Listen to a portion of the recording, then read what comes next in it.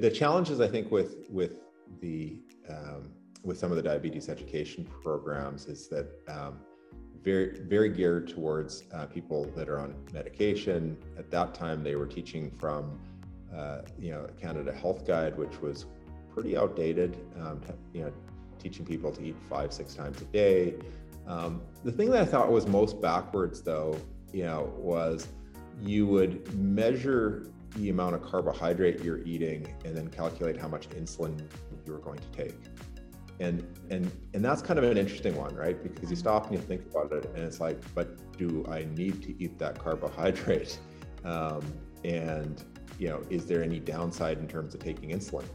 And I think that's kind of has been the blind spot kind of in the traditional education approach. It's been very much geared around glycemic control and using medications for glycemic control. And really kind of this big, I think the thing that was really missing from that was you can do a lot more by changing the nutrient pattern. Hi, everyone, and welcome back to the Eat Real to Heal podcast. I'm so excited to have Brendan Byrne, Dr. Brendan Byrne, MD, on our show today, because Dr. Byrne is revolutionary in what he does. Like, he went to med school, he did all of this incredible studying, like thousands of other doctors do across the globe, but he's taken it a step further and he built the Wellness Garage. And that is what today's podcast is here to share with you. All about the Wellness Garage that's in beautiful British Columbia, Canada. And the Wellness Garage is known for many things. Working with patients to reverse type 2 diabetes. Yes, type 2 diabetes can be reversed. And so definitely if you have type 2 diabetes, you can work with us, but definitely please reach out to Dr. Brendan Byrne and you can work with his team at the Wellness Garage. Another thing that they help you do is they just help you build better habits around nutrition, exercise, sleep, stress tolerance, relationships, and finding your purpose in life. Like, what MDs do you go see when you go see your GP? Do they ask you about your purpose? Do you feel like you're living your purpose? Do you feel like you are sleeping well? How do you tolerate stress? And we know that when you eat better, you sleep better. When you sleep better, you love better. When you love better, you are more resilient to all the stressors in life. And your whole entire life just improves. It keeps getting better and better and better. So at the Wellness Garage, you are not just going for a 7.5-minute appointment. You are going to get a full transformation health makeover in all areas of your life. You also will learn how to take control of your health so that you never have to hand that control over to somebody else who's going to say that you have to live with that chronic disease for the rest of your life. This is your diagnosis. You're going to be on meds for life. Sorry, this is just all part of getting older. All the silly excuses that so many doctors tell their patients that are simply not true.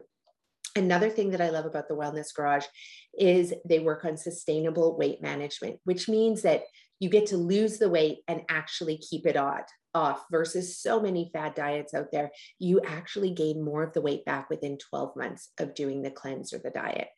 Now, relieving osteoarthritis is another thing that the Wellness Garage is known for. And their other program that they offer, which I just think is amazing. And thank you for doing this, Brendan Byrne at the Wellness Garage. But it is helping RCMP officers and members help with weight loss, with nutrition, with fitness, with lifestyle optimization, with reducing blood pressure and cholesterol, reversing heart disease, all of those wonderful things.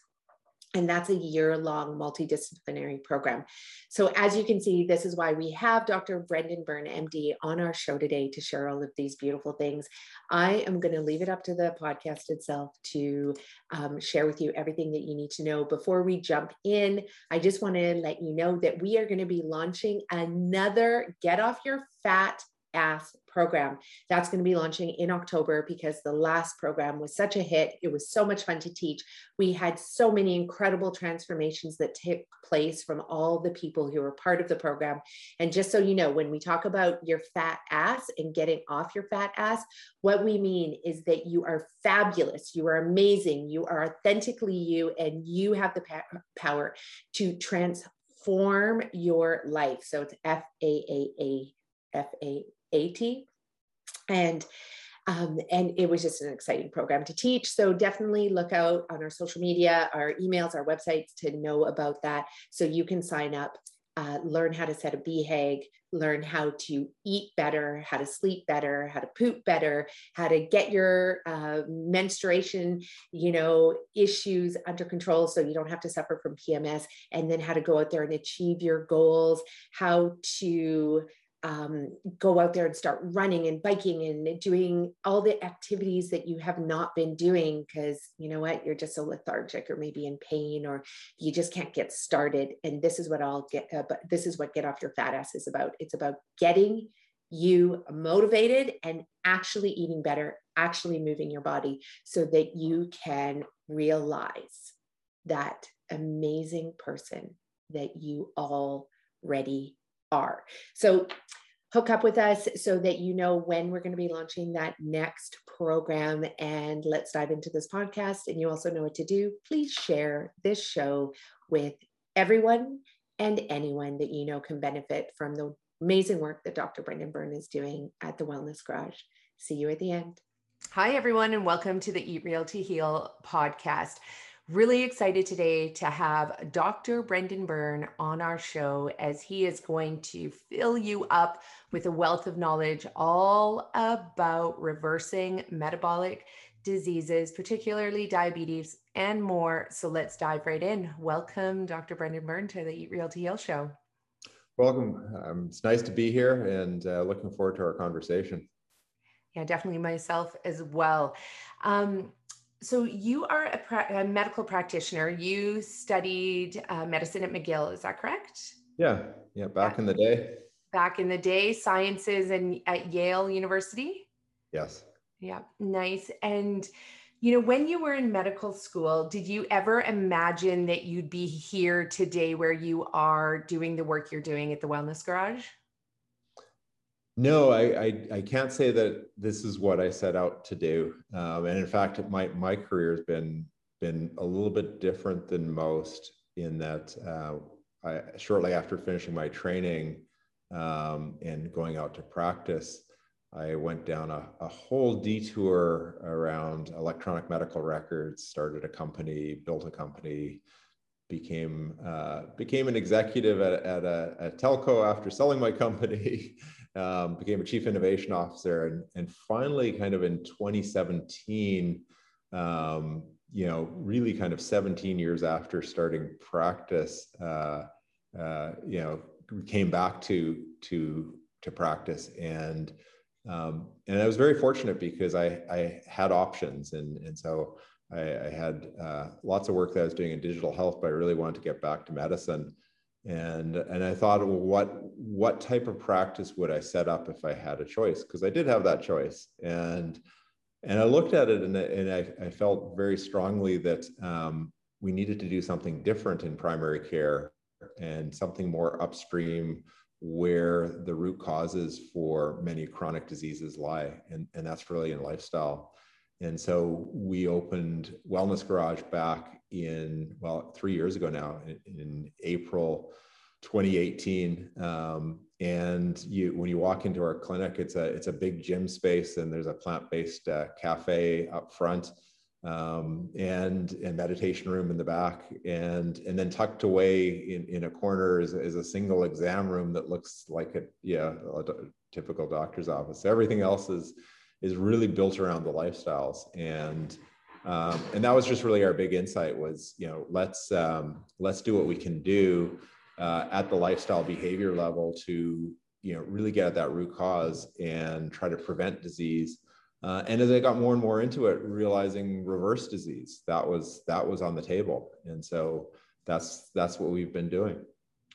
That's incredible. And, as you're telling your story, I can see the progression happening, but I imagine, was there a pivotal moment for you where you just knew that you wanted to do things differently? Like, was there a particular story or documentary or book or, what was the turning point for you?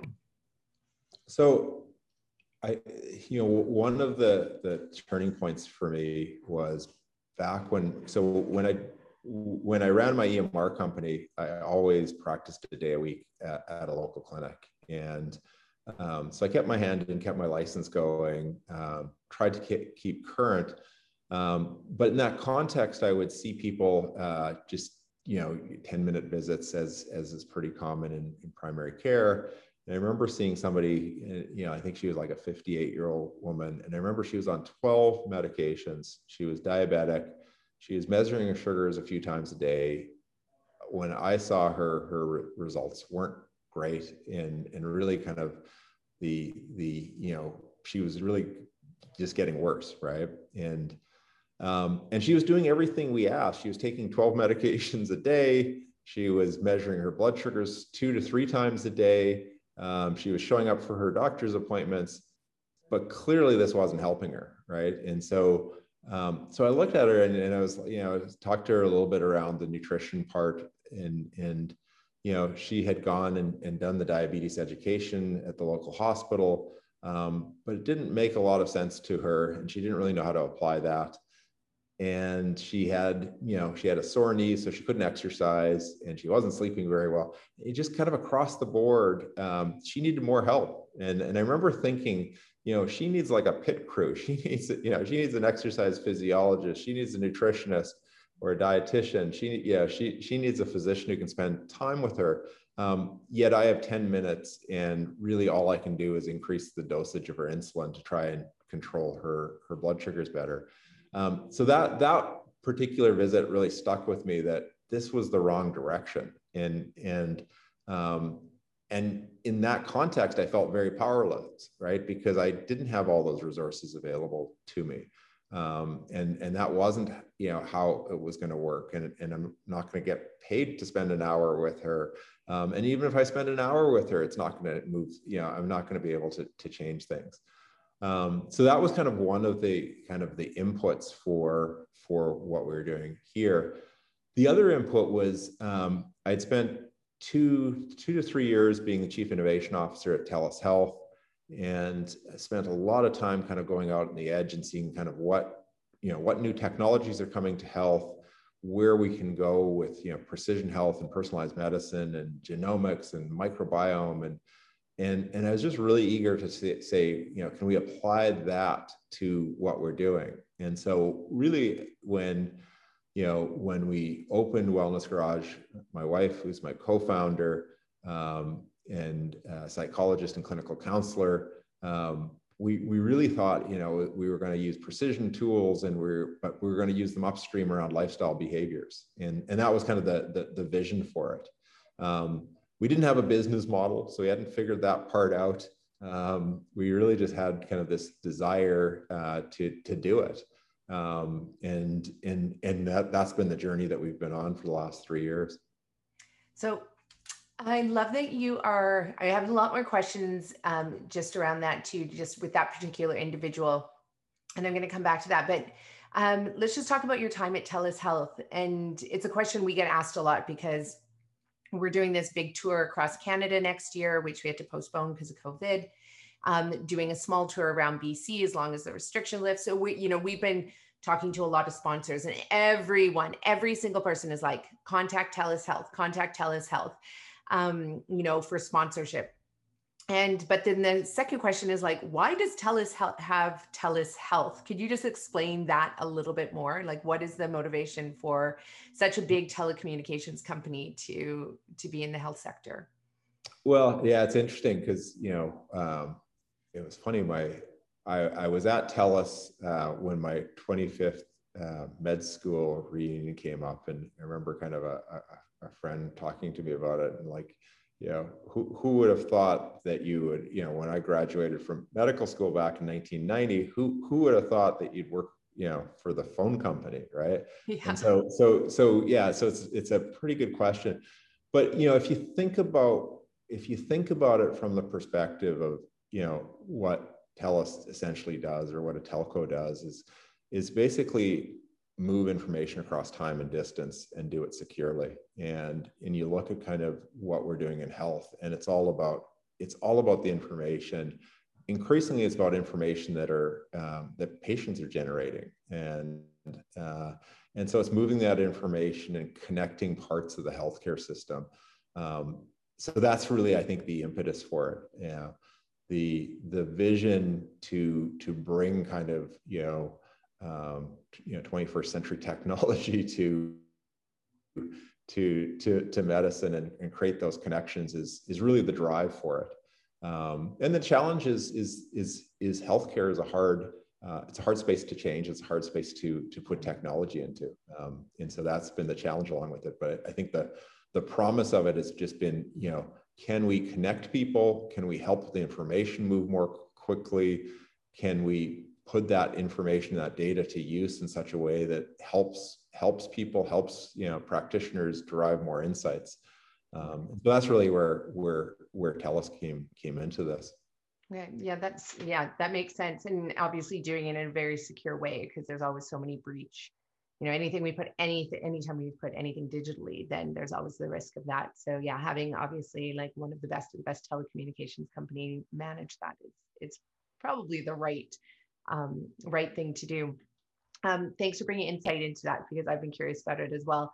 Now let's go back to this, 50-plus-year-old woman who, when you mentioned the nutrition part, now when you were, trying to talk to her about nutrition and knowing that she had taken the diabetes nutrition program that's offered, was your vision of nutrition, your understanding and knowledge and science the same as what she had learned? Or had you already arrived in this space where you kind of understood that nutrition is a little bit different than what is the standard, within the standard education programs? And in Canada, a little bit different than the States, but sometimes not too much. Like I often see on the diabetes websites, they're like beef stroganoff and, a lot of, still tons of refined foods, lots of fats, lots of oils and sugars, and, and often the wrong messaging around food that is often, I find, not as based in biochemistry as it could be. And mostly often based on macronutrients versus micronutrients. So I'm curious if what is it that you would have wanted to teach this woman? Did you teach this woman? Yeah. And I think, to be fair, I probably know a whole lot more now than I did at that point in time. But the challenges, I think, with some of the diabetes education programs is that very, very geared towards people that are on medication. At that time, they were teaching from Canada Health Guide, which was pretty outdated. Teaching people to eat 5-6 times a day. The thing that I thought was most backwards, though, was you would measure the amount of carbohydrate you're eating and then calculate how much insulin you were going to take. And that's kind of an interesting one, right? Because you stop and you think about it, and it's like, but do I need to eat that carbohydrate?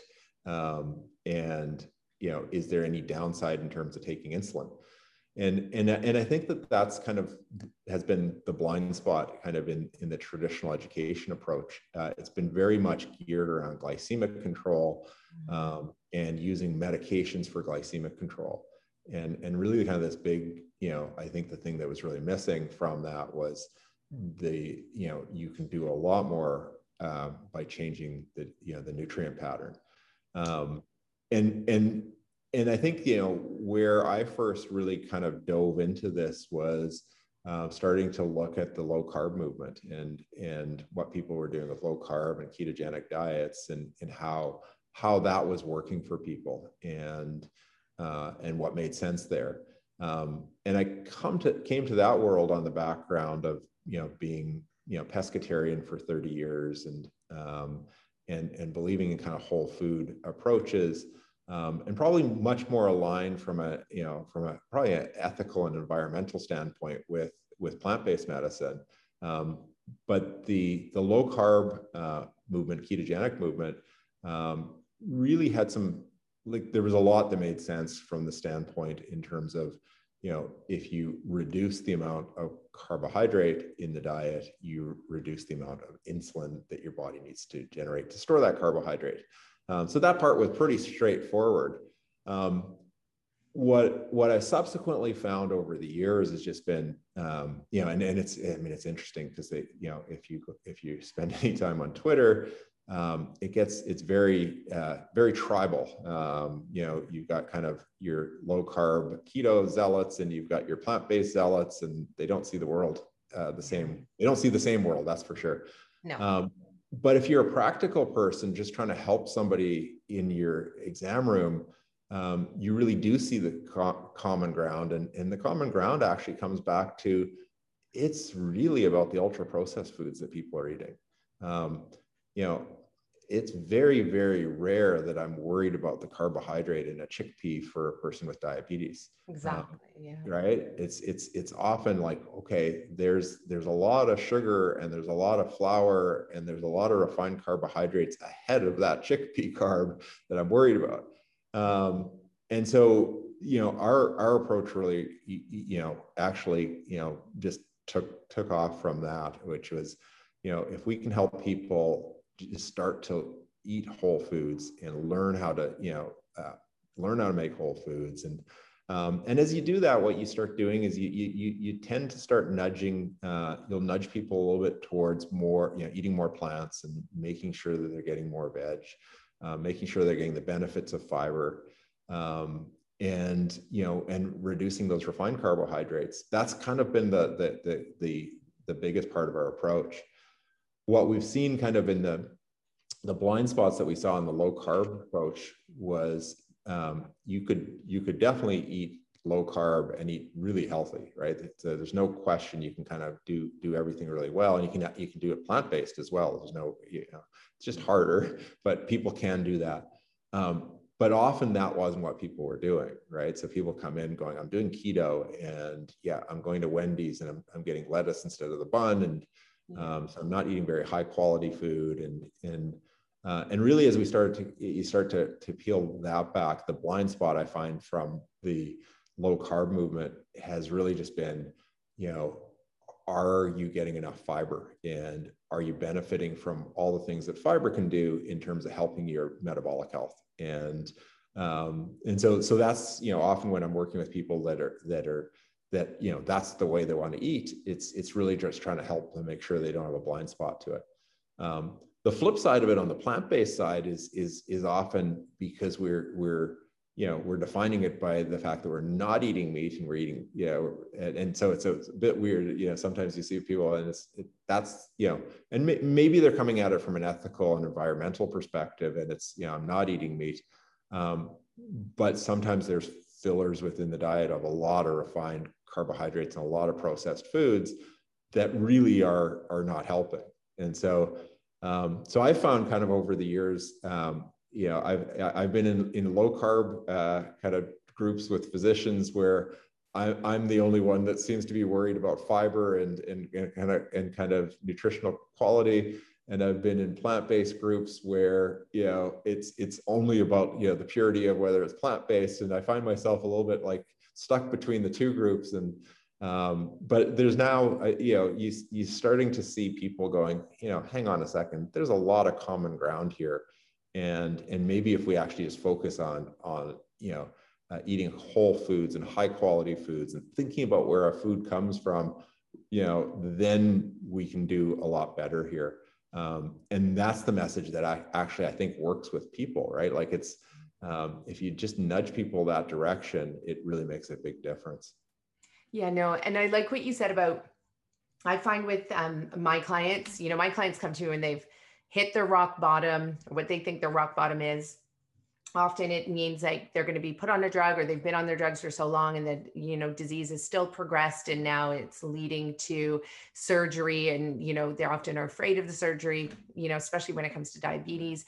We're talking about things like blindness and amputations. And a lot of my clients have cancer and autoimmune diseases that are very advanced. And so for them, they're just like, tell me how to do it. And I always find it's really easy. I'm like, we're going to put you fully on plant-based whole food. It's, when you go grocery shopping, you go in the store, if it has more than one ingredient, then just don't buy it. And then, that seems to be the most helpful for them, because they're like, well, I can only buy potatoes and yams and squash and broccoli and cauliflower and things like this. I'm like, yeah, just do that. And so it tends to be pretty cut and dry for them. Like when you do when it's, fully whole foods, plant-based, or even if they were to add, if they are pescatarian, if they want to have, some, animal-based product. But in most cases, what they find is by eating the whole food, they're so satiated and their cravings are gone, and, they feel so good and they have energy. And then all of a sudden it's pretty quick. But it's been interesting because over the, 15 years that I've been doing this, a lot of my clients have said, like, why didn't my doctor just tell me that? And so I'm always curious when I meet a physician like yourself that managed to navigate your way into this world and figure out a way to work with patients. But you've set up a very different model than, if we have physicians listening to this right now, I can imagine what they're saying. Like, there's no way that I can teach patients to do this. We still only have 7.5-minute appointments, 10-minute appointments. Right. So tell me about your model, because I'm sure there's going to be physicians that are really curious about this. Like, how does this model work financially for the patient? How does it work financially for you, that you could be successful as a physician and help people, but be able to give them the time that they need? So can you Right. describe that model a bit more? So we've done a couple of things. One is we've tried to set ourselves up as a resource for other physicians. So we don't do primary care. So we don't take on the primary care. We will see people. Other physicians will refer their patients to us for lifestyle medicine consults, and we will evaluate.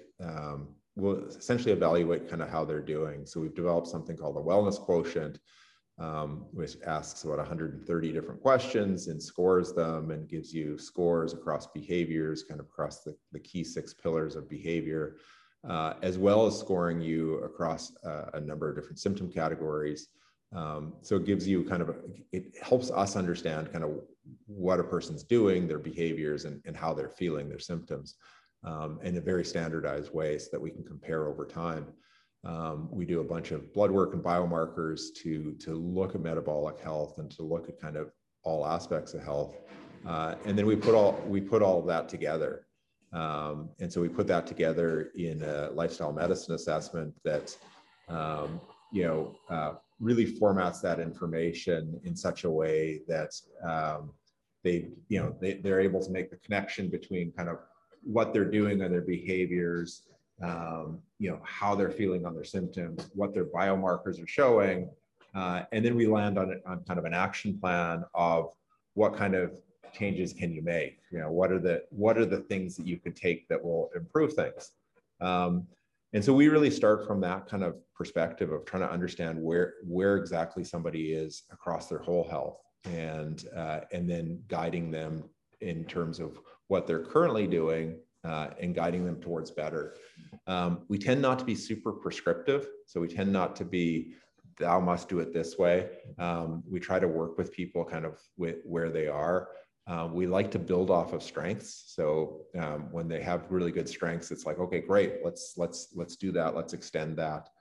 So we do these assessments. We do them kind of get referrals to do them, and we've streamlined the process and our informatics so that we can deliver that this comprehensive report within the constraints of the time that's involved.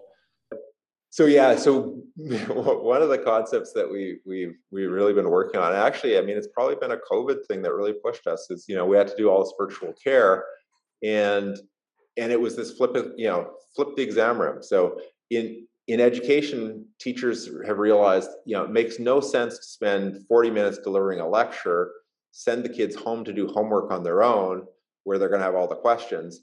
So why not send them home with a 40-minute video that they watch, bring them into the classroom to do the homework where they can ask questions, right? Like, Totally. Yeah. totally makes sense, especially with the fact that we all have devices that we can watch videos on. So one of the things that we've done with our assessments is we've flipped it. You fill out the wellness quotient. We've got the lab data. We put all that together. Our first visit, I've got all the data. I've got everything. That's kind of I'm going to measure.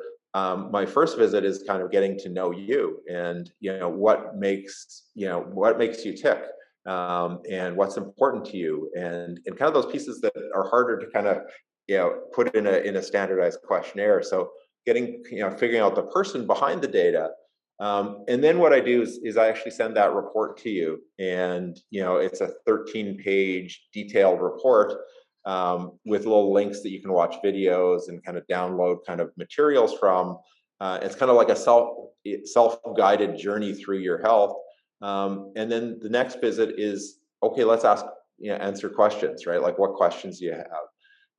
And so really trying to maximize the time that we have together so that it's interactive and there's a dialogue, and it's human time. And then trying to take everything else and just kind of automate it in such a way that, if you don't need to have me try to cram a 20-minute explanation of insulin resistance into 5 minutes. Just watch the video and then come back and we can talk about it. So that's kind of been one of the concepts that has allowed us to do this. The other thing that we've done is we've really kind of taken off with group medical visits. So we'll have people, and these are funded by, they're funded in BC by MSP. So people will come in and again, they're delivered now with COVID, they're delivered via Zoom. So we'll get 25 people at all varying stages of diabetes, learning about insulin resistance and diabetes reversal, all in that session. And so that's great because you can explain stuff, and then somebody will ask a question. Somebody will invariably ask the question that everybody wants to ask, right? Yeah. And people learn that way. And then as these groups go on, people start to, like in a few weeks, people are realizing that they're losing weight, they're feeling better, they're got more energy, and their glucose is coming under control. And so they start to find their path within that. So that's been kind of the medical side. We've actually been able to try to keep it within the medical system, and even within the time constraints of what you get paid as a primary care doctor to do those things. We've built a bunch of supports around it, though. So we have an exercise physiologist, a couple of nutritionists, a dietitian, clinical counselor. So those parts are not covered by MSP because they're not funded that way, and people who need extra support pay for that extra support. But our philosophy has been, the information we share. And so if you go on our website, there's just a ton of information that we share, and we've got, guides that, in fact, some of my colleagues will use these guides. Like, we've got an Eat Better guide, which is like 34-page guide on eating, and just kind of how to think about nutrition. That will be, my colleagues will send patients to just download that and, have a look at that. So again, kind of resource to the community. So we really believe the information is free.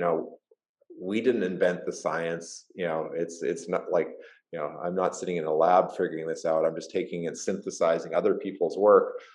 So we want to share that. And really kind of what the people will pay for is support. And it's okay. Some people can take the information and run with it. Other people need a lot of support to actually apply it to their own lives.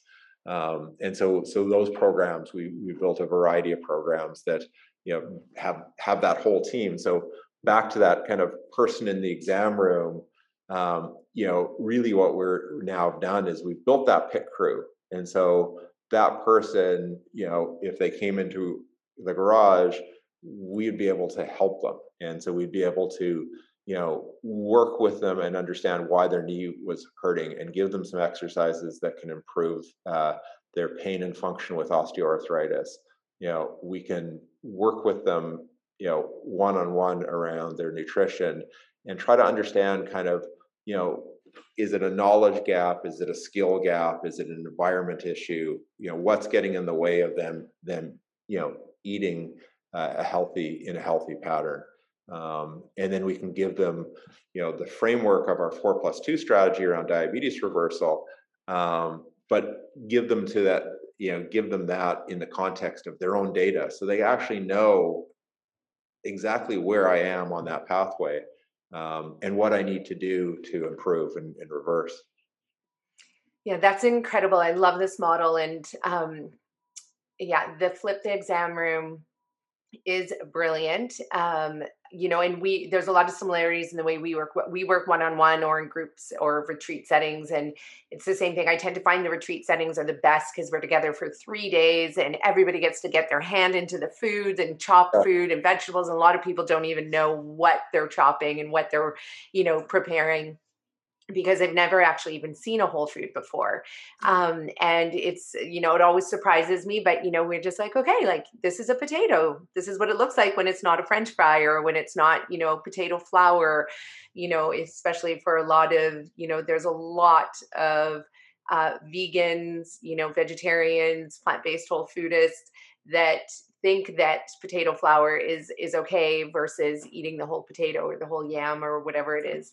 Right. And yeah, group setting, I think that is definitely the golden ticket for a lot of people because of that community that gets developed. Like I know when our clients leave, like they communicate with each other afterwards. So they not only have our support ongoing, but they have each other and they, get together and they inspire each other with like recipes. And, humans are naturally competitive too. And, but also naturally want to be in community. So it kind of works really well.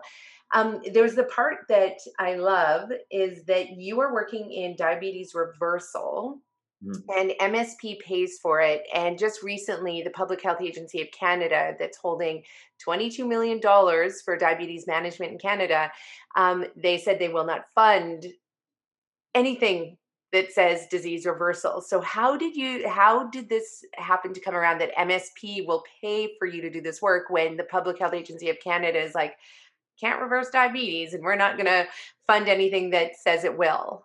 So I'm curious about this. I mean, I think we're in a moment of time where that's shifting, right? So, Diabetes Canada just recently ran a conference around diabetes remission and diabetes reversal. Even a year ago, they wouldn't have considered that, and certainly 2 or 3 years ago, they would have said it's not really possible. And all of this is just catching up, right? It's just catching up with where, I mean, it's actually catching up where a lot of people have been, patients, right? People have taken control of this and reversed their diabetes on their own. And I think one of the wonderful things, there's lots that we don't like social media for, but one of the wonderful things is seeing people's inspirational kind of stories. And I don't care whether somebody's done it with keto or plant-based or whatever. If they've lost, 100 pounds and gotten off insulin and all medications and reversed their numbers, it's a triumph, and it shows you it's possible. Our work is largely based on Roy Taylor's work in the UK, and so Taylor and his group just a tour de force work over about 10 years, a couple of big studies, Counterpoint, Counterbalance, and then the Direct study. They started really from the observation that, we know that you can reverse type 2 diabetes because we've done it for a long time in bariatric surgery, right? So, gastric bypass, the first study that came out of this is 1992. So just like when I was just barely out of med school, the first study came out, and it was showing 10-year remission rate of 90% for people with bariatric surgery. And I think now, different techniques and so on and so forth, but people landed, it's probably 60 or 70% of diabetics that do bariatric surgery will actually reverse their diabetes and put it into remission. So we know that you can do that, right? So then the question is there something special about it being bariatric versus other ways of losing the weight? And Taylor's work was just brilliant because he showed no, it's all about the weight. And so really, what you need to do is if you can get the weight away, and specifically what's happening is there's fat in the liver driving the insulin resistance process, and there's a little bit of fat in the pancreas that is often disrupting and the beta cells. If you can get rid of that fat, the beta cells will redifferentiate back and be able to secrete insulin again. And if you can get rid of the fat in the liver, you'll see the insulin sensitivity returns to the liver, and the insulin resistance goes away. And in their primary care study, the DIRECT study, they showed 86% remission in people who were diagnosed of diabetes within 4 years, not on insulin. So they were taking people that were certainly diabetic, but not longstanding diabetics and not on insulin yet. But they saw this 86% remission when there was a weight loss of around 15 kilograms. Yeah. And so that really points the direction in terms of, that there's if you can get rid of the weight, you're going to do it. We've kind of stepped into that and looked at it and said, well, let's look at all the components from a lifestyle perspective, and and taking kind of cues from the low carb group. Let's pay attention to the glycemic load of the food you're eating, because there's going to be an equal and opposite reaction in terms of how much insulin you need. So the goal is to bring down insulin levels in order to reverse this process.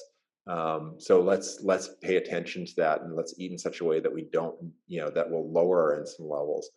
Let's make sure there's enough fiber in what you're eating. So really all we're saying is let's get rid of those fast carbs, those refined carbs. Let's make sure they're coming from whole foods. Let's make sure they're coming with fiber. And let's make sure that, each meal's got enough protein to drive satiation, and enough fiber, and, enough veg there. And really, being on the fat side, let's not worry about the fat, but let's make healthy choices around the types of fat and use that from a satiation factor. So often kind of, we end up really kind of coaching people around that first part of eating to lower insulin. And then the second, thing that we really landed on as well is, if you think about it, when you eat and you eat carbohydrate, and generate that insulin response, 80 to 90% of that will go into the muscles. Your muscles are this great sponge for the carbohydrate that you eat. In insulin resistance, what happens, either through kind of being sedentary, or through kind of advanced insulin resistance, the muscles just don't take up the glucose, and so you deliver more glucose to the liver, and glucose, extra glucose in the liver becomes fat, and it drives it leads to more fat in the liver, which makes the insulin resistance worse. So really kind of making sure people are active and using their muscles and are able to take advantage of the fact that their muscles can be a big sponge and kind of absorb that, any carbohydrate in the diet. That's kind of the second part of our strategy. The third part of our strategy is recognizing that if the liver is central to the insulin resistance process, then we got to make sure we're not throwing fuel on the fire. So if people are still eating things, with high concentrations of fructose, really from sugar, especially in drinks, that's just going to go to the liver and get turned into fat. So we've got to stop that. Alcohol, same thing, right? If we're drinking alcohol, that alcohol is going to get turned into fat in the liver. And then the third one around kind of liver health ends up being back to gut health, because if you're having a lot of gut symptoms, the inflammation from your gut, where does the blood from the gut go? Directly to the liver. So you're going to get inflammation in the liver. Inflammation in the liver leads to fat in the liver. So we end up focusing kind of on the third step of the strategy. We call it be kind to your liver, and we can kind of touch on these bases. And that sets us up for the fourth part of the strategy, which is we're going to restore your ability to burn fat. Because, one of the things that's, I think, a big aha moment for people in our programs is when I talk to them about the fact that, insulin's a storage hormone, and when your insulin levels are, at a certain level, you cannot burn fat because insulin stops you from burning fat. And people start to realize that they're in a one-way fat storage situation. They can store it, but they can't lose it. Or as I think David Ludwig says, turnstile. You've got fat turnstile, right? It can go in, but it can't come out. So when you do the first three things, you actually start to lower the insulin level. So you actually start getting below the level that people can actually start to flip on fat burning. And so we really just leverage that, and one of the ways that we like to leverage is just time restricted eating. And what happens there is the further you're away from the meal, the more likely your insulin levels are to be low anyways. As you get a little bit further along with kind of these measures, what you start to find is you come fairly low. Your insulin level goes low enough, you can start fat burning again. Your body starts to access the fat storage. And then we just extend the fast. We like people to start at 12 hours and then just extend it. And what's the maximum that you would extend it to, or is there a maximum? So we tend to land on, for most people, we tend to land to about 16 or 18 hours. And the key to all of this is that it's not hard. If it's hard, it's not working, right? If it's hard, it means that you're not accessing the fat. And so you have to kind of be patient with that process. Some people are able to do it very quickly, others aren't. Where I like to go with it is often kind of 16 hours with an 8-hour eating window. And then if we're trying to have people lose weight, it's like, let's do 2 well-constructed whole food meals during those 8 hours. You get all your nutrients, you get your fiber, you get enough protein. You're going to feel satiated. You're going to feel you've got a good energy. But you're going to have essentially generated a pretty decent calorie deficit. And you're burning fat. And so, getting people to that becomes very sustainable because, they've already learned how to kind of get their meals kind of corrected in the first step. They're active. So they're actually improving their ability to absorb carbohydrate anyways, but they're also improving their ability to burn fat just from exercise. We've dealt with kind of anything that's particularly going on in the liver. Now we can just kind of ride this, and people can do this quite sustainably. And so then that becomes, the way that they start to lose weight. And now it gets easier because as they lose weight, they start to pull some of that fat out of the liver. The insulin resistance becomes less, which just makes it becomes a virtuous cycle. Right. So, on the way up, it's this vicious cycle where, and when I describe it to people, they're a little bit like, you're kidding me. So, as my insulin level goes up, that means I'm going to gain fat. As I gain fat, I can't store it in the right places. So it ends up getting stored. I store some of that in my liver, and that liver fat drives up my insulin. Wait, that's a loop, right? And you get stuck on that vicious cycle. We really unravel the loop, which is, as you get the insulin levels down a little bit lower, you can actually lose fat. And as you lose fat, that helps get the insulin levels lower. And so you get into this virtuous cycle. And so that's the 4 of our 4+2. The +2 end up coming back to cortisol and just this recognition that if you're super stressed out and you're driving high levels of cortisol counteracts insulin. And so, it increases appetite and counteracts insulin. So it makes insulin resistance worse. So you have to deal with stress. And the same thing with lack of sleep. If you're not sleeping, you actually drive a cortisol response. And so we'll see people in our programs who, many people don't have, the +2 issues, but some people, that's the key issue. It's, they are just maximally stressed. And unless they deal with the stress, it's going to be very hard for them to break the other part of it. So in it, when we give people the strategy, it's a little bit like giving them a map, and they start to see kind of how, and then the assessment is a little bit like the GPS, which is like, okay, where are you on this map, and how do you proceed? And then we use data for feedback. And so you start to realize that, I'm feeling better, my weight's coming down, my glucose levels are improving, my blood panel, my triglycerides are improving, my liver function tests are improving. This is working. And really what we look at is trying to get people to this sustainable path that they can do forever, because they will need to do it forever, right? Yeah, it's the number one question that most of my clients will say. They're like, so how long do I do this for? And I'm like, well, Yeah. as long as you'd like to be free of your diseases, and as long as you'd like to have lots of energy, and as long as you'd like to, try and prevent as many, future conditions that, people often say come with aging, but that's not true. It only comes with aging in an unhealthy way.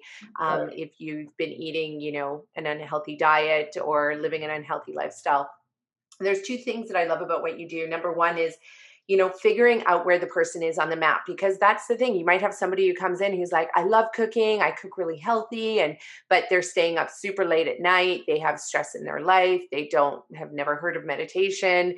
They don't know the importance of sleep. I used to be one of those people where I would just be like, I don't need sleep. And, I would kickstart my adrenal system like right at like 10 o'clock at night and do my best work until 3 a.m. And this is definitely not a way to live life, because it does catch up with you, and sleep is so important. So I would have been one of those people who Right. ate really well, but for 16 years, I did not move my body. Like after I chased my little ones around and then they became old enough to, not want to go to the park, all of a sudden I was, working more behind my desk. And so I would have been one of the people where you would have been like, okay, let's figure out how to get movement into your life. Like, let's do a few squats, or let's do like whatever it is, even just walking. I'm obviously moving my body now to the point where I'm doing it at the levels that are probably causing more stress in my body as an endurance athlete. But I'm doing it because I'm trying to do this big thing. And, eventually I'll sit in a happy place after all of this is over. I'm hoping where I move my body appropriately. And, as a person could and should, I should say, I always hate to use the word should. Yeah, so I love the part about meeting people where they're at, and you have this 4+2. So like, let's work on, I almost see it like that wheel, and, you can color in the different sections of the pie chart, and whatever pie chart's not colored in very much, well, let's start there. Because often when you really address one thing, it sometimes addresses, more pieces of the pie than you'd Right. think. The other part that I really love about your program as well is, you had mentioned earlier, just, addressing the barriers, because I think this is something that we forget when we're working with individuals is, there's so many barriers that people have. Like, one of the biggest barriers I find is just in the family relationship, where one person is trying to get healthy, but then the rest of the family is like, we don't have to do that. Or what are you talking about? You need more protein, or you need more fat, or you need more this or that. And that's a huge barrier. And individuals, I find, need a lot of help navigating just their relationships. And sometimes it's not the relationship in the immediate family, but I've had clients who learn how to eat well, move well, do all of this, and then they go to work, and their colleagues in their work environment are almost shaming them for Right. wanting to take control of their health and change their diet and eat differently. And so they're constantly questioning them and inundating them and telling, almost, I don't know. So, almost wanting to get them off the horse. And I find that's unfortunate. So having somebody in your corner who can help you identify your barriers, and it might be financial barriers, right? We know that is a huge barrier for a lot of Canadians. We think of us as being a very developed, wealthy country, but we have some of the biggest levels of poverty in very wealthy communities. In West Vancouver, I used to teach in a school there where the kids would come to school without food because the parents had inherited, this home from their boomer families, but now they couldn't afford to pay the property taxes. And, a lot of them are not working and their kids don't. So they had to develop a hot lunch program in a very, I would say, well-to-do school in a well-to-do neighborhood. And so we have to remember all of these different barriers, and having somebody in your corner who can teach you how to eat well, but also eat in inexpensive ways is really important. So I love that your program addresses all of those things, because without doing that, then we're not going to see the success and see people actually want to walk this path and stick to it, because it's not a path of like, let's hop on and then for a quick fix. It's not a quick fix solution, right? It is a lifestyle change. Yeah, and that's kind of where we really try to emphasize it's not a diet, right? Diets are temporary restrictions, and so really what we're trying to do is help people find this new lifestyle. And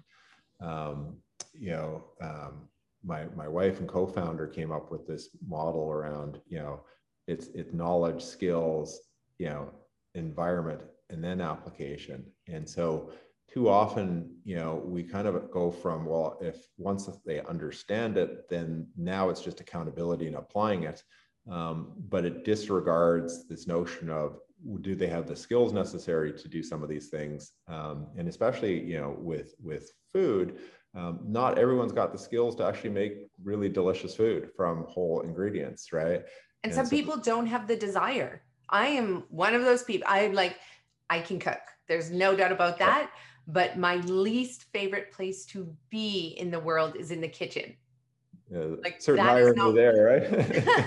But my husband loves it. So, we had to, we found that happy balance early on in our relationship. He knew nothing about food. He was so sick when I first met him, like mucus draining out of his face and his body and covered in eczema all over. And, and it took a couple weeks of just cutting out some very obvious things like the dairy and the, cheap white French baguettes that, he's French Canadian, and a lot of these cheeses that he were eating that was contributing. And all of a sudden that shifted, and like, no more mucus, no more eczema.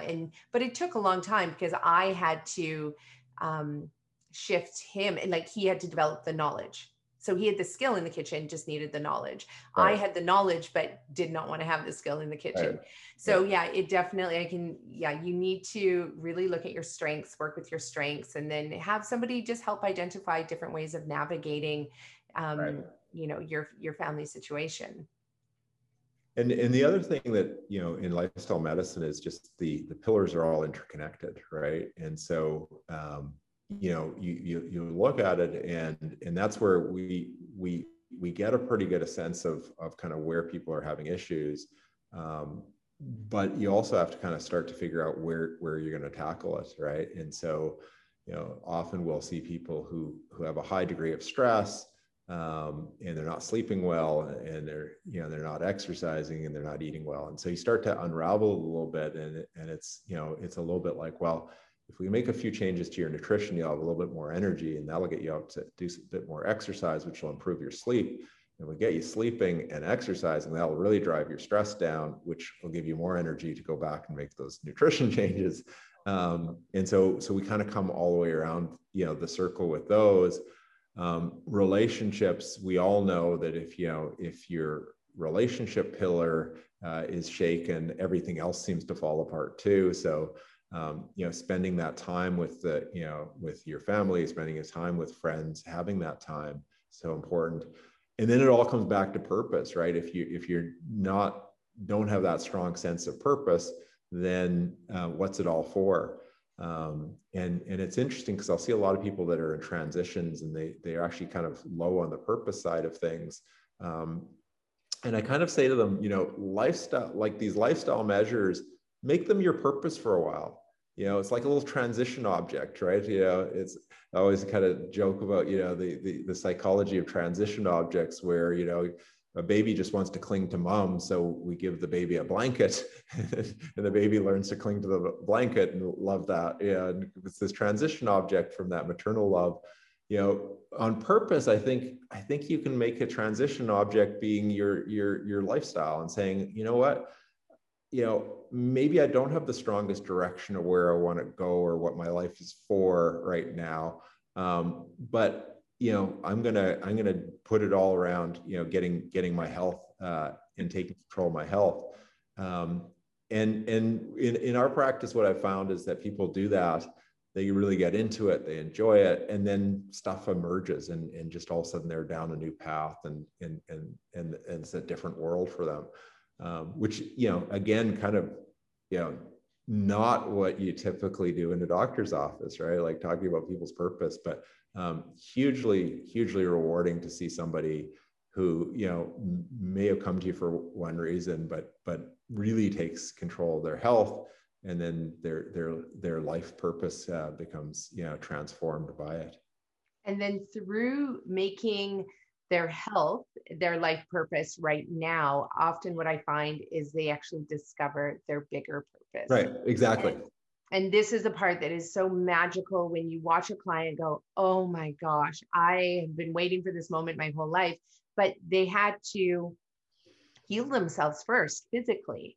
And through that physical healing, then this spiritual, mental, emotional healing takes place. And this is the part that I'm just always so amazed when a client gives themselves that gift. And yes, temporarily, we're not going to focus on that bigger purpose. Well, we have to, for example, like you said, I think it's a great analogy, cling on to that baby blanket, and that baby blanket is your health, like your physical health.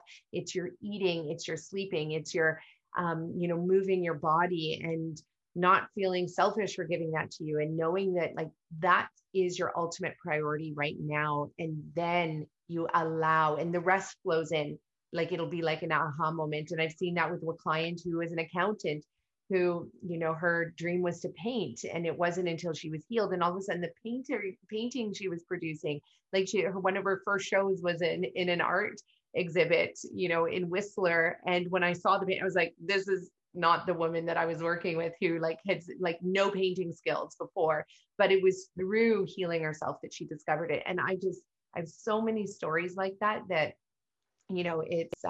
it's really opening a gateway, and watching that amazing innate human potential shine through at the end. And then it's a gift that keeps on giving, because when that person is inundated with the pain of the disease, and the lack of energy of the disease, and the mental anguish of the disease, then all of a sudden, once all that is lifted, what they give to their families is profound as well, watching those relationships blossom. So, they grow healthy communities, healthy families, and, they're making healthy food for everybody. It's honestly the gift that keeps on giving, for sure. Yeah, that's what you've created with, the Wellness Garage, 100%.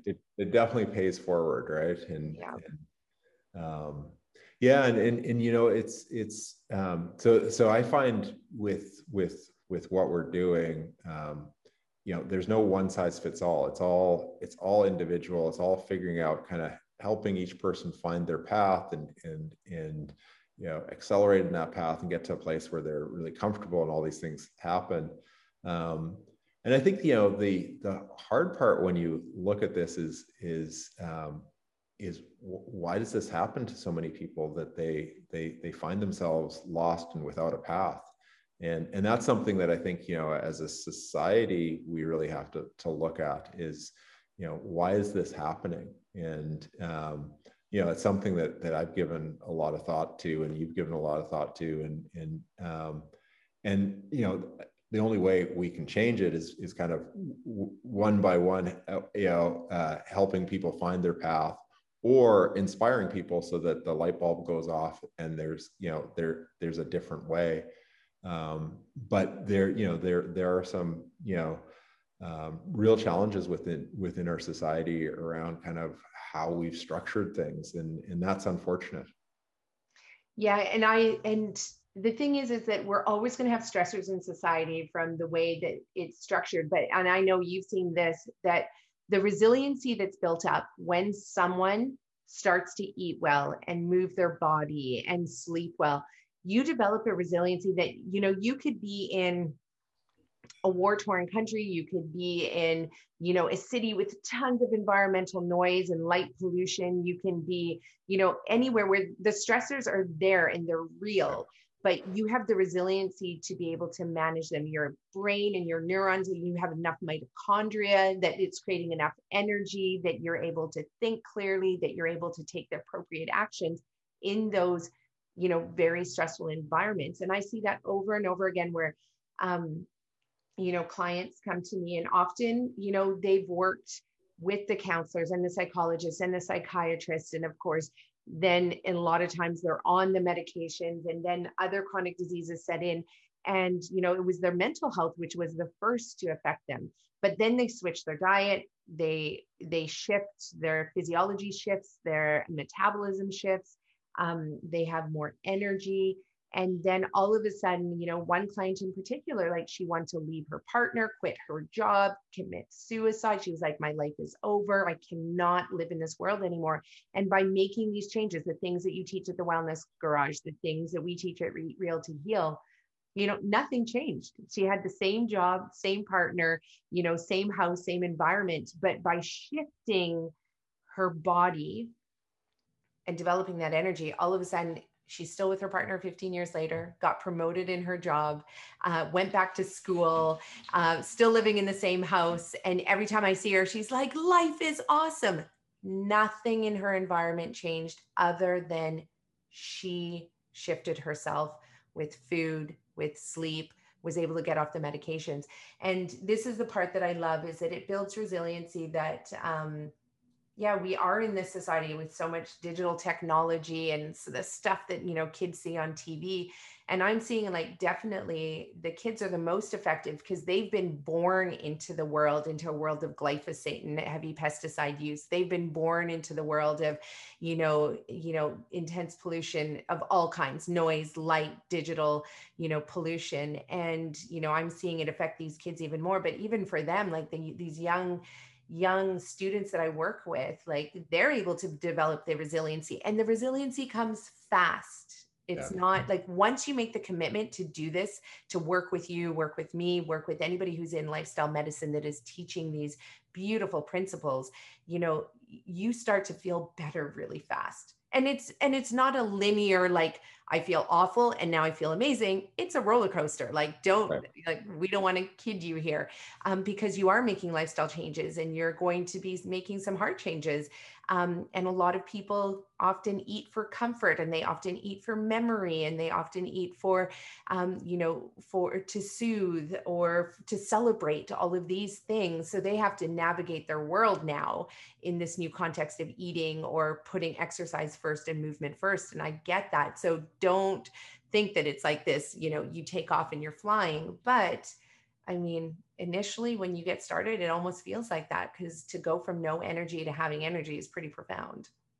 Yeah, it's, I think for me as a physician doing this, the biggest kind of aha was just the body's ability to heal itself. I didn't appreciate it. I honestly didn't, right? And I remember a patient who came in relatively early when we had opened, and he was on 200 units plus of insulin a day. He had an insulin pump. He had been on insulin for 15 years, and on an insulin pump for 9 years, right? So it just was, unbelievable levels, and his diabetes was still not controlled, right? His A1C, I think, was over 10 when I first saw him.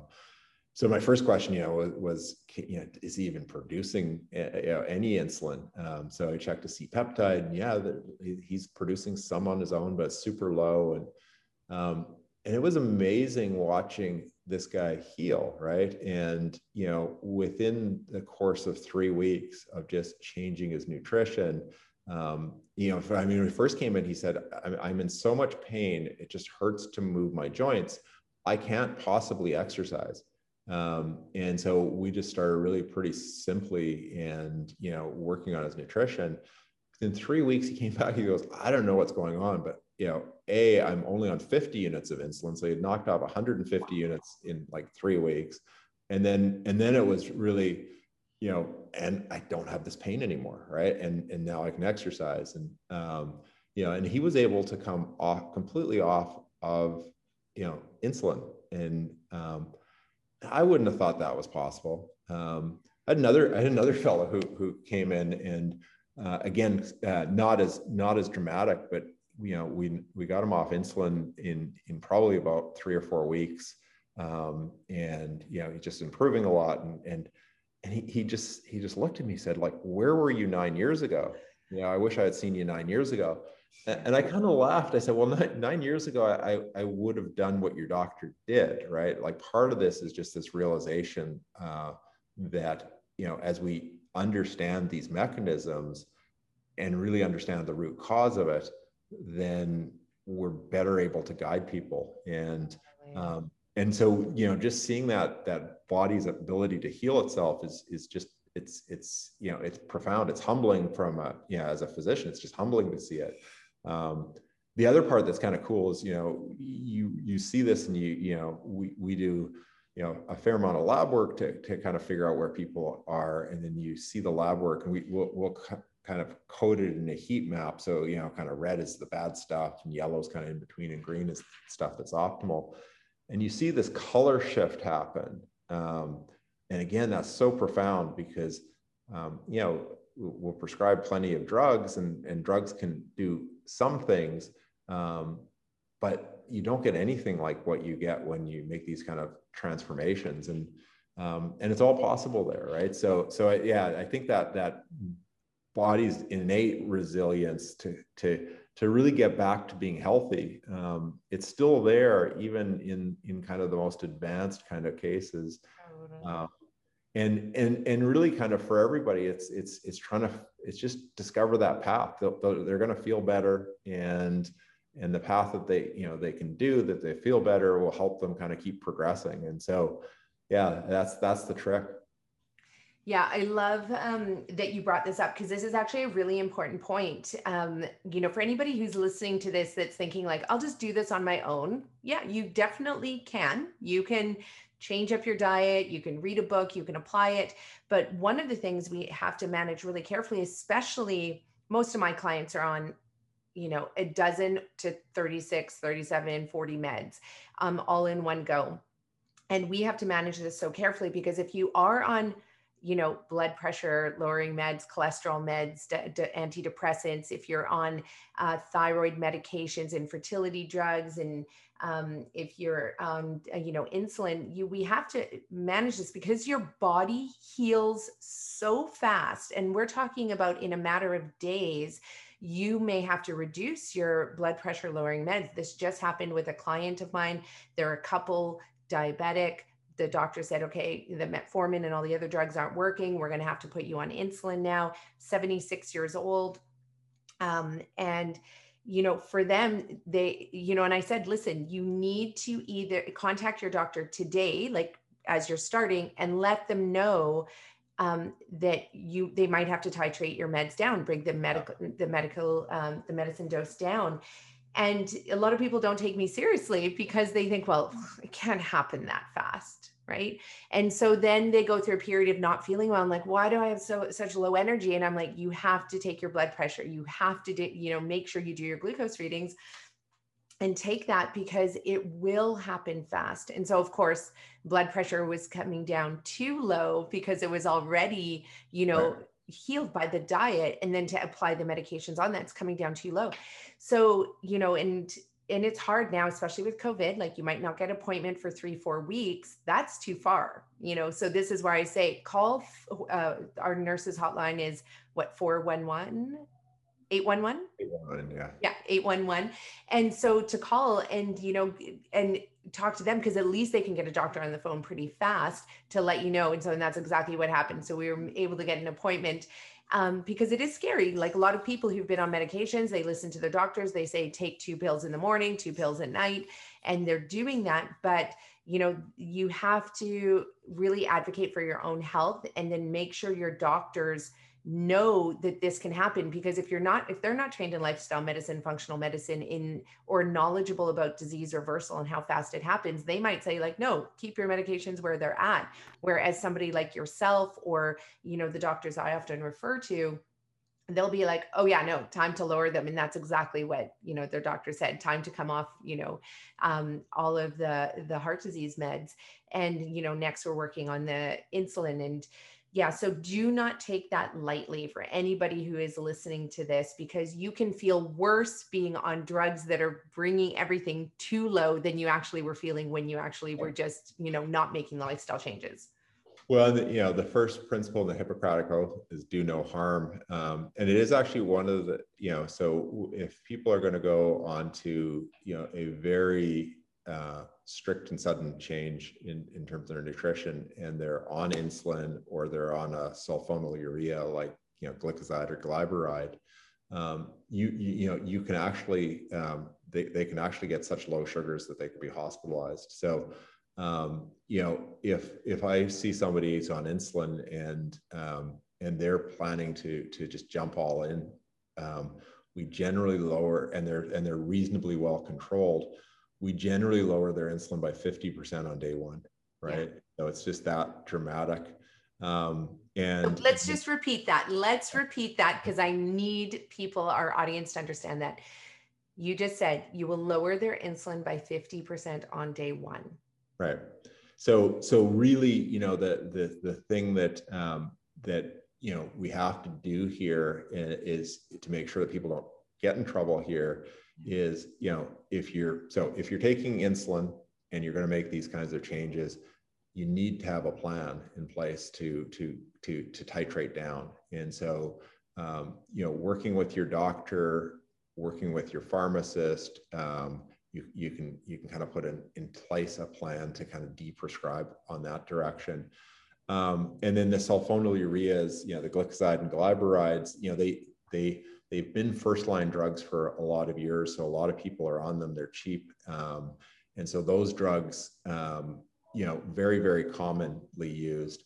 And again, they keep working even when you've taken all the carbohydrate out of the diet or taken all the fast carbs out of the diet. They keep working so that you get these low sugars. So they have to be, adjusted. The other diabetes medications, are more forgiving and can be done kind of, over time. Blood pressure medications for sure, right? And again, you'll see that. And different people, there's such variation there, so you really have to watch it. So usually kind of there, when people are doing it on their own, kind of the thing is you can do this on your own, and it's, but you need to have a plan around your meds. You need to understand your meds well enough to know, okay, are there any on my list that could get me in trouble? And then you need to approach your doctor, your pharmacist, to say, hey, I'm going to be doing this. You can check your own sugars so you can see where they are. You can check your own blood pressure so you can see where it is. So you've got the tools to actually monitor it yourself. But that's what you really do need to do. Yeah. And when they're checking their glucose, they should be checking it 2 hours after they've eaten, correct? Well, so it depends, right? So it tells you different things at different times, right? So your fasting sugar in the morning is always interesting because it tells you really how much insulin resistance is happening at the liver, because all the glucose that you're checking is been produced by the liver overnight, right? You haven't eaten for 8+ hours. That glucose is coming from the liver, and it should be normal if the liver would respond to insulin properly, right? So your fasting glucose really tells you about your liver and kind of what's happening there. And then if you can kind of assess, 2 hours after, you can see, have your sugars gone back to normal after your meal. I like people sometimes checking it kind of an hour after. How much did that meal make you spike, right?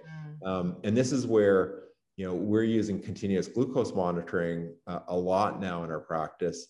And even with pre-diabetics, not from the standpoint that they have much to worry about with high or low sugars, but more from the standpoint of the feedback around the meals that they have. Right. And this is where, it's actually kind of important that,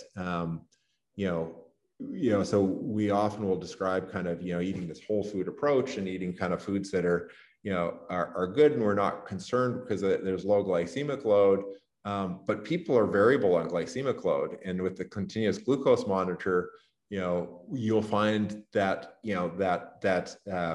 you know, that steel cut oats and blueberries that, you know, you've just told somebody is absolutely fine. Lo and behold, some people will actually spike on that, and you know, that's just not going to work for them. So again, kind of one of the things that we find is using kind of these data sources to help guide you on your path and figure out, okay, you know, maybe there are particular foods that, you know, counterintuitively don't work for you from that standpoint. And CGM's actually been a pretty interesting tool for that. Yeah.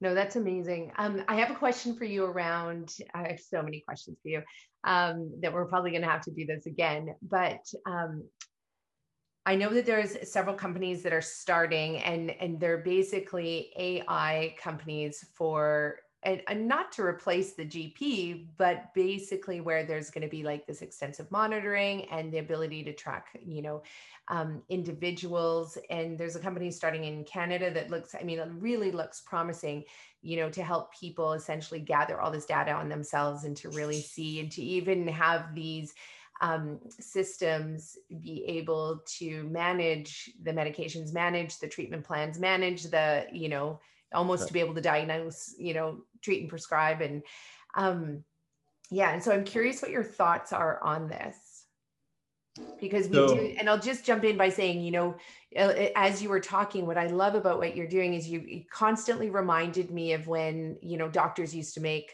home visits. And they can see the family's environment. They can see, you know, what foods were on the counter. They can touch the patient. They can see them. It was very, very different. They can communicate. They kind of got to know everybody. And then we moved to a model of, you know, moving into the office. And then we moved to computers where the doctors are just at their computers, not even looking at the patient anymore. And now we're moving into what looks like this, you know, interesting AI world. Yeah, so it's, I mean, it's interesting because on the tech side, there's a lot that we can do to kind of close the loop in terms of feedback, right? So, you know, really kind of when we look at it, what we want to do is, so you take kind of our 4+2 strategy for diabetes reversal. So it's a strategy. Like any strategy, you then layer underneath it some tactics, right? So what tactics are we going to use under this strategy? And then you need feedback. Are these tactics working? Is the strategy working? And so the feedback will come from data, and you can definitely automate a lot of this stuff, right? And in fact, one of the ways that we're able to deliver our kind of experience is that we automate a lot of the data part of it.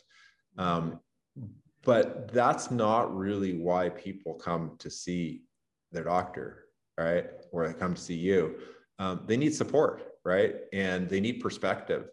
And, you know, one of the things that, so when I look at the technology, I think it's great coming into healthcare if it allows the doctor to be a person and do things that people do well, right? So you think about it, you know, computers do phenomenal jobs at tracking data and storing data and recording and then drawing insights. And there's all sorts of things that computers do way better than humans. But humans are really good at, you know, compassion and empathy and understanding and creativity and dialogue. And these are all the things that, you know, when you kind of look at what's kind of quote unquote wrong in healthcare, it's often these things have been pulled out of healthcare as we've gotten. So I kind of look at it from the perspective of, you know, practitioners that are bringing kind of the technology in place so that it can take care of the jobs that tech's good at, so that they can be human beings and do what human beings are good at. Human beings are really good at problem solving, right? Like we're better than computers at some of these just you know, immediate problems. And so that's kind of, you know, I look at it and welcome it. And I think that, you know, often I'll see people get really excited about the tech of tracking. And I have to remind people, it's, you know, it's just like the map is not the territory. You have to, you know, you have to watch it. And one of my favorite ones, I just posted this on our blog today around sleep is, you know, if you don't have trouble falling asleep, right? And you don't have trouble staying asleep, and you wake up and you feel rested and full of energy, and you don't fall asleep, easily, during the day, you're sleeping well. Yeah. You don't need to track that, and in fact, all you're going to do by tracking it is probably make yourself feel like you're ill, because, like I have an Oura ring, and my REM sleep never registers, right? And I just have dreaming all night and kind of doesn't register REM sleep. And so on that metric, it's in the red, right? And so, it's simply just not that accurate, right? Yeah. And so again, kind of, I feel really good. And so you have to watch that. And I think that perspective is hugely important. And then we often, as individuals, don't have good perspective, right? So there's a reason why doctors need doctors for themselves, because they don't have the perspective. They got the knowledge, but like doctors are either the biggest hypochondriacs, or they simply deny that there's anything wrong, right? And so you need somebody else sometimes there to kind of tap you on the shoulder and go, that's what's going on, right? And people need people, right? So yeah, I think the technology, I think it's welcoming if it creates more people time. And Eric Topol, who's kind of a digital health guru, he's really pointing to that kind of world where doctors actually get freed by the technology to be doctors again, and not kind of scribes typing into the computer.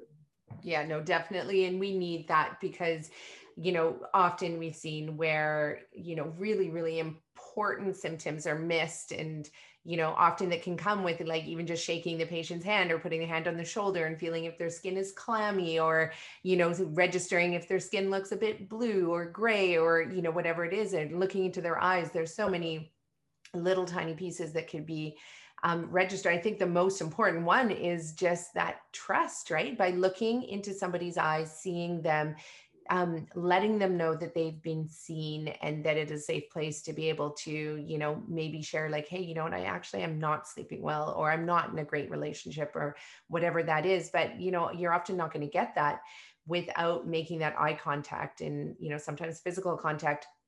And it's what I love about my kids' school. They go to Waldorf, and every single morning, the teacher stands at the front door, and not a single student gets past without shaking the teacher's hand. They look them in the eyes and they say, how is your morning going so far? And it's just so beautiful, because these like sweet kids are able to say like, oh, it was a tough morning, or whatever it was.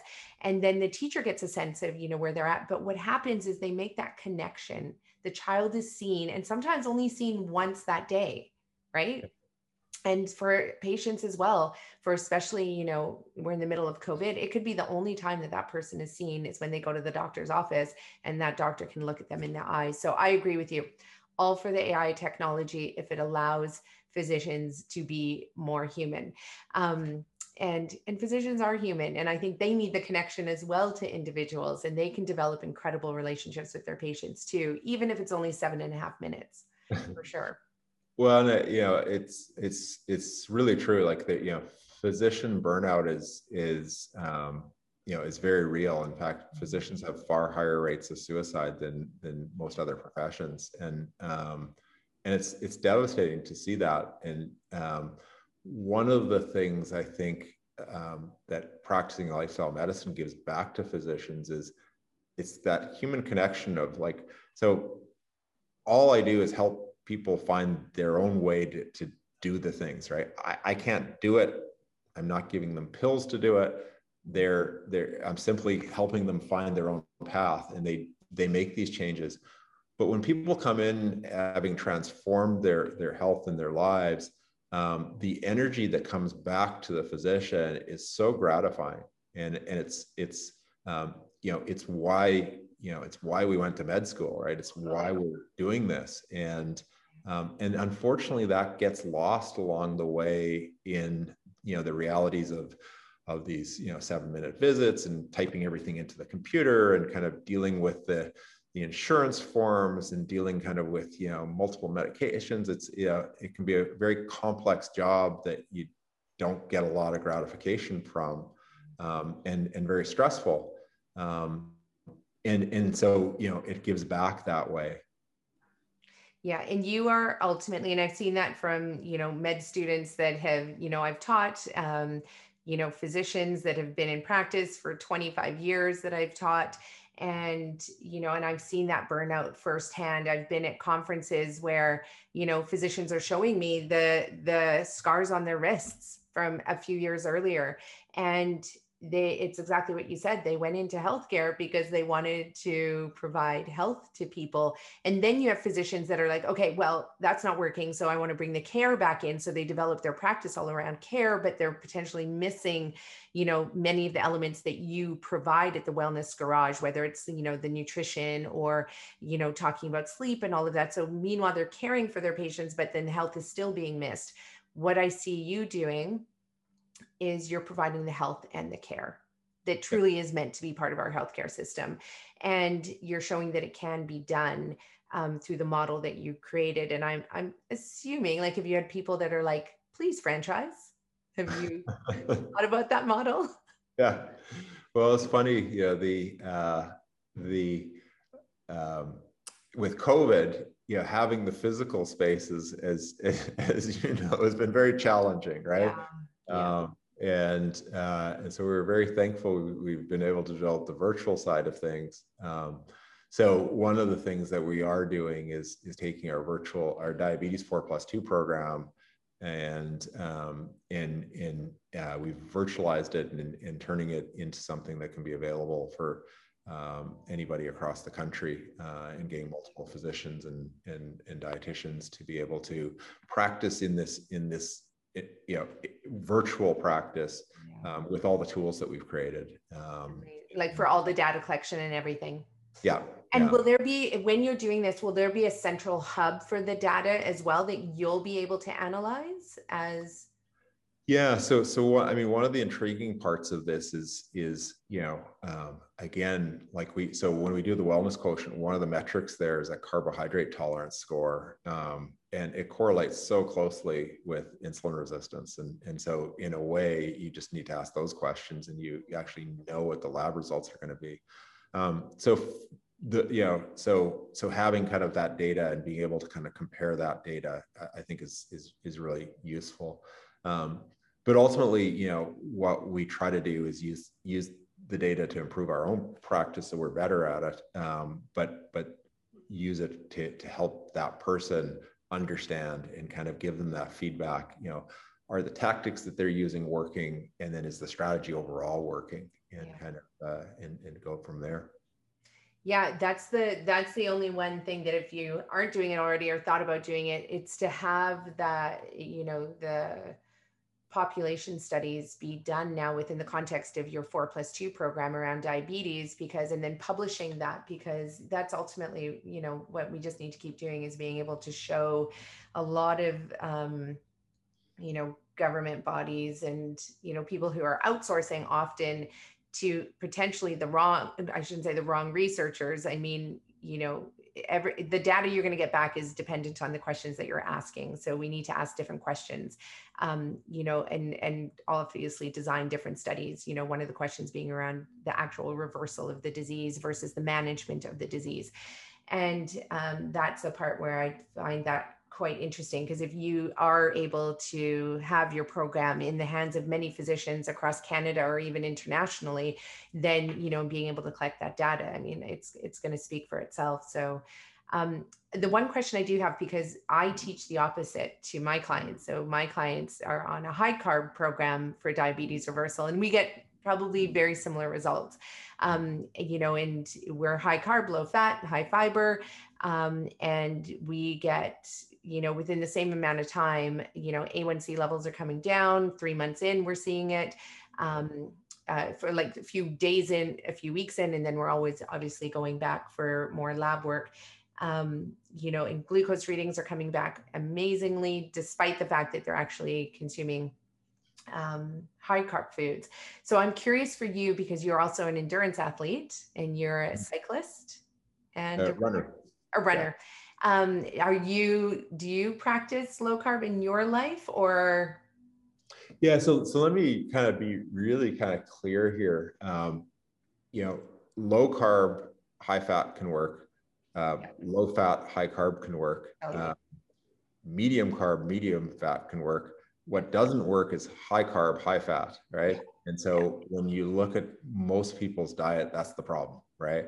So we tend to get, from nutrition in our macros,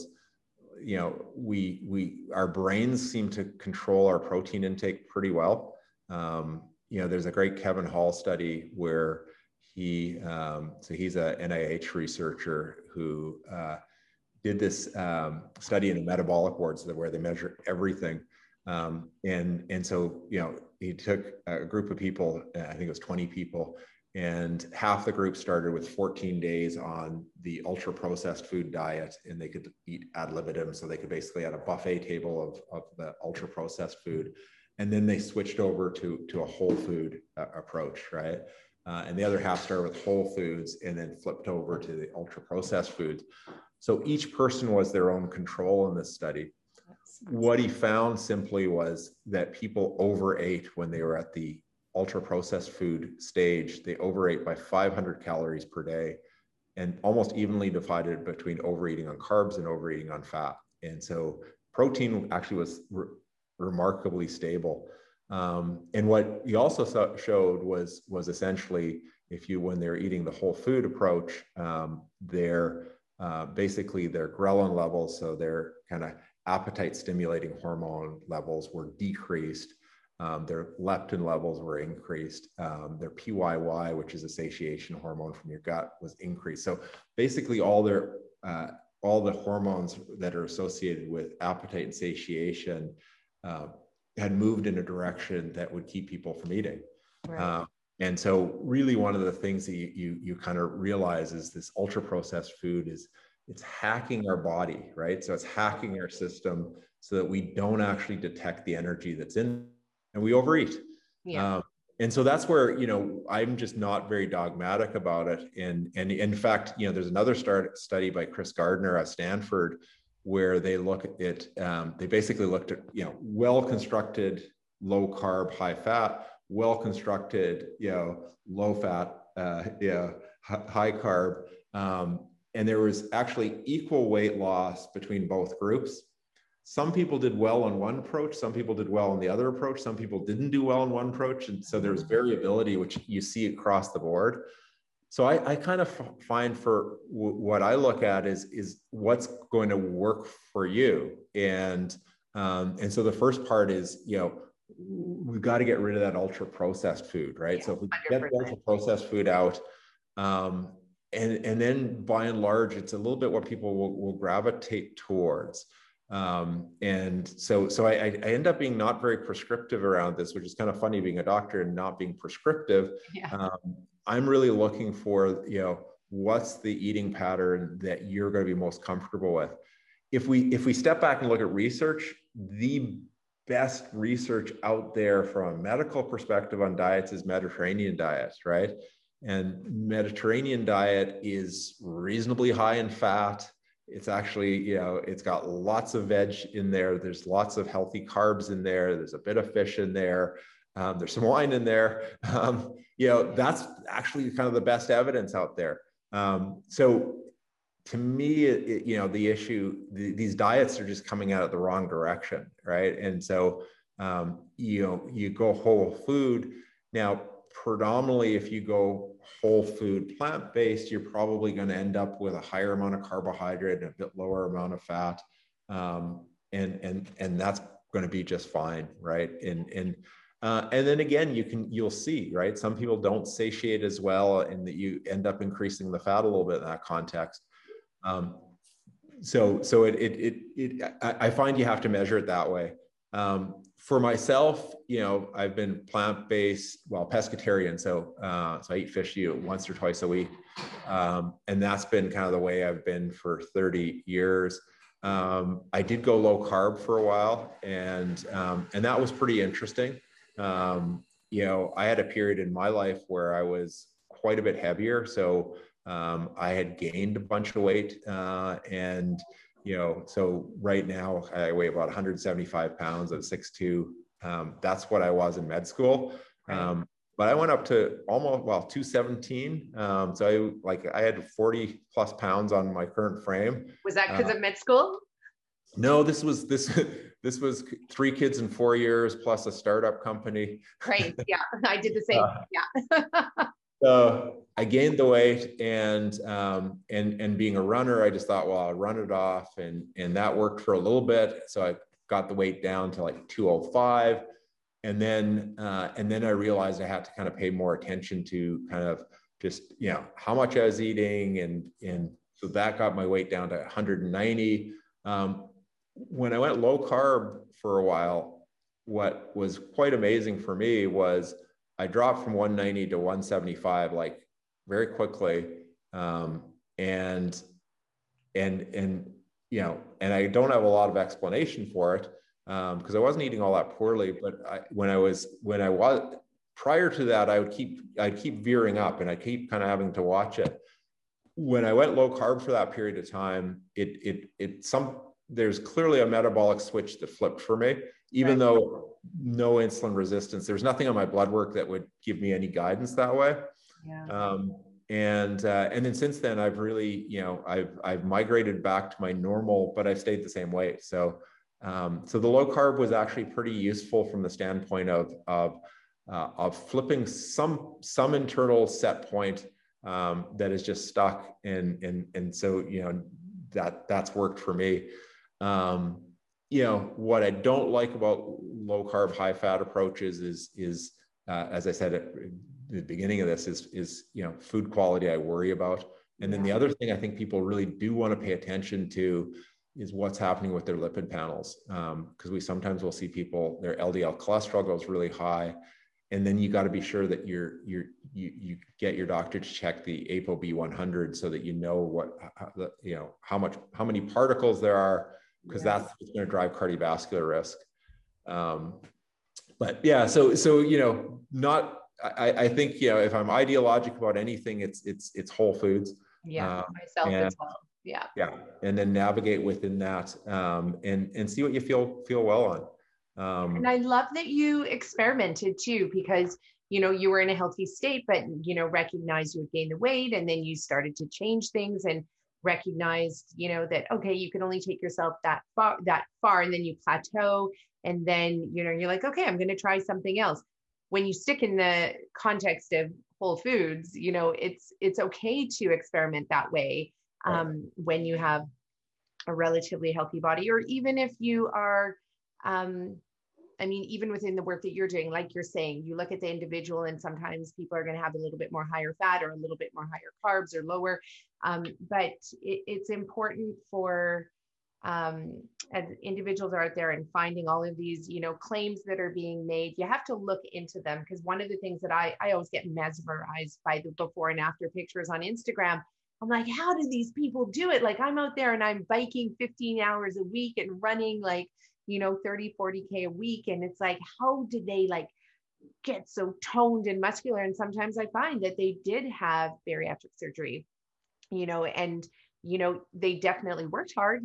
All their pictures prove that they started moving their body and that they started changing their diet. But then also, yes, they did have surgery as well. So it's really important for people to see that. For me, surgery, I'm not in a position to need surgery, but I would like to experiment with lots of different ways before maybe resorting to surgery, because we know the risk, right, of being in the hospital and being in a situation. There's many risks that come with just having to get surgery. So just for people out there, know that there are many approaches. You can use your body as a living laboratory. Do it under the care of a qualified physician. So when I say qualified, yes, they might have their license as a medical practitioner, but there is a huge difference between somebody that practices, like Brendan, and somebody who might say, oh, your diet has nothing to do with your illness, or you can't reverse your disease. So if the person is coming to you saying you can't reverse the disease, never been done, never been proven, I've heard that from many physicians, that, there's many physicians out there. So I often say, fire that one physician and go hire another one, probably somebody like Brendan and his team at Wellness Garage, because of the fact that, you can get incredible results. Your bodies are so amazing. And ultimately they do want to heal, and you just need to find the right balance for yourself. Yeah, and everyone's path is different, right? And that's kind of where you have to kind of look and try to find your path. And sometimes you find it by doing kind of, thoughtful experiments and trying to eat a different way or trying different things. And it is really useful to do that with kind of someone else to give you perspective. Problem sometimes when we do things on our own, and myself included, is we don't really remember what exactly we started doing this for. Exactly. Like it's amazing how you can find yourself, why am I taking this supplement that I decided to take, and what do I think it's supposed to be doing, and how am I measuring it? Generally, when you work with somebody, that they'll help you with that perspective. They'll remind you of that perspective, and ultimately help you find the path that works for you. And that's all that counts, right? Is that you feel good, you feel healthy, you're full of energy, and your symptoms go away. Yeah. And then you won't have to feel like a ping pong, with every new marketing ad that comes out for the next diet or the next supplement or the next cleanse or the next whatever it is. Once you find what works for you, then you just stick with it. And right. You can assess it yourself. If you're sleeping well, if you're pooping well, if your libido's there, if, you're able to move your body, if things feel good. I mean, you're ultimately going to be the best judge of that, your overall total health.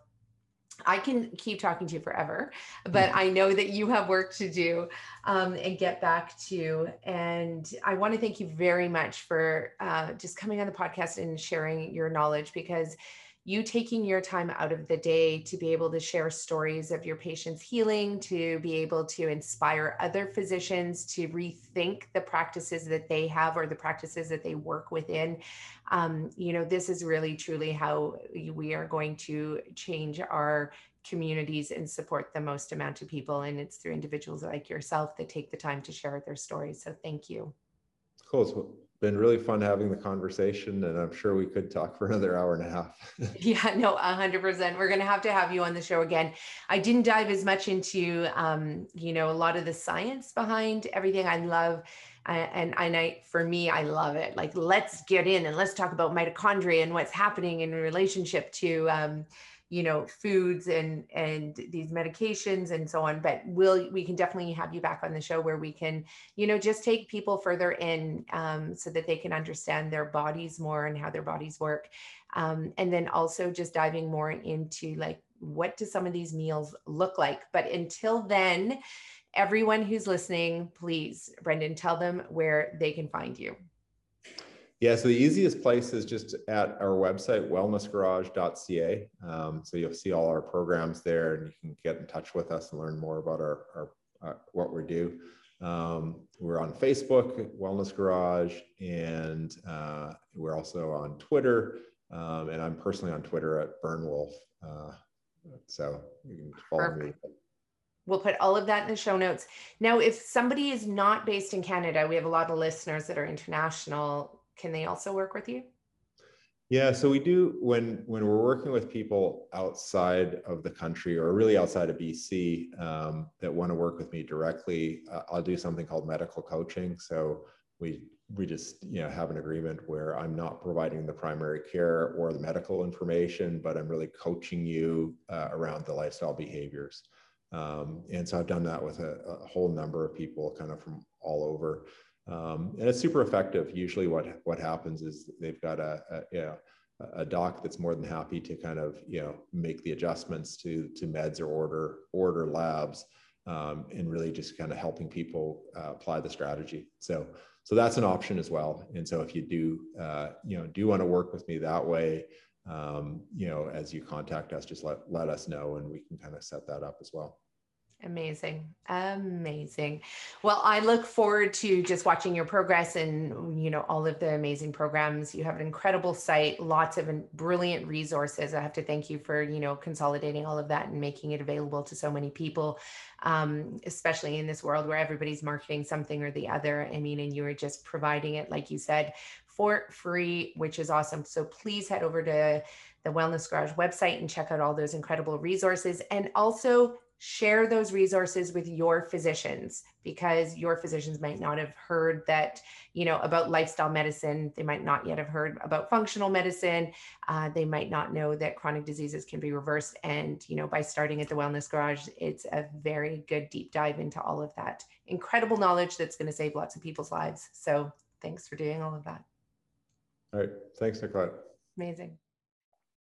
Hi, everyone. As promised, another great show on our Eat Real to Heal podcast. Please share this with others and get on our mailing list over at richerhealth.ca and at nicolettericher.com, because you want to know about all of the incredible offerings we have coming up in 2021 and 2022. We are about to launch all new programs that are so exciting and that are proven to get you results in reversing your chronic diseases, in achieving your optimum health, in helping you realize your true peak potential so that you can accomplish anything and everything that you want to accomplish in your life. But first, we got to get those chronic diseases under control and reversed and eliminated so that you can be liberated from the pain of your illness, from the lethargy, from and all the other emotions and feelings, physical, spiritual, and mental, emotional, that come with having a chronic disease. So that's what we're about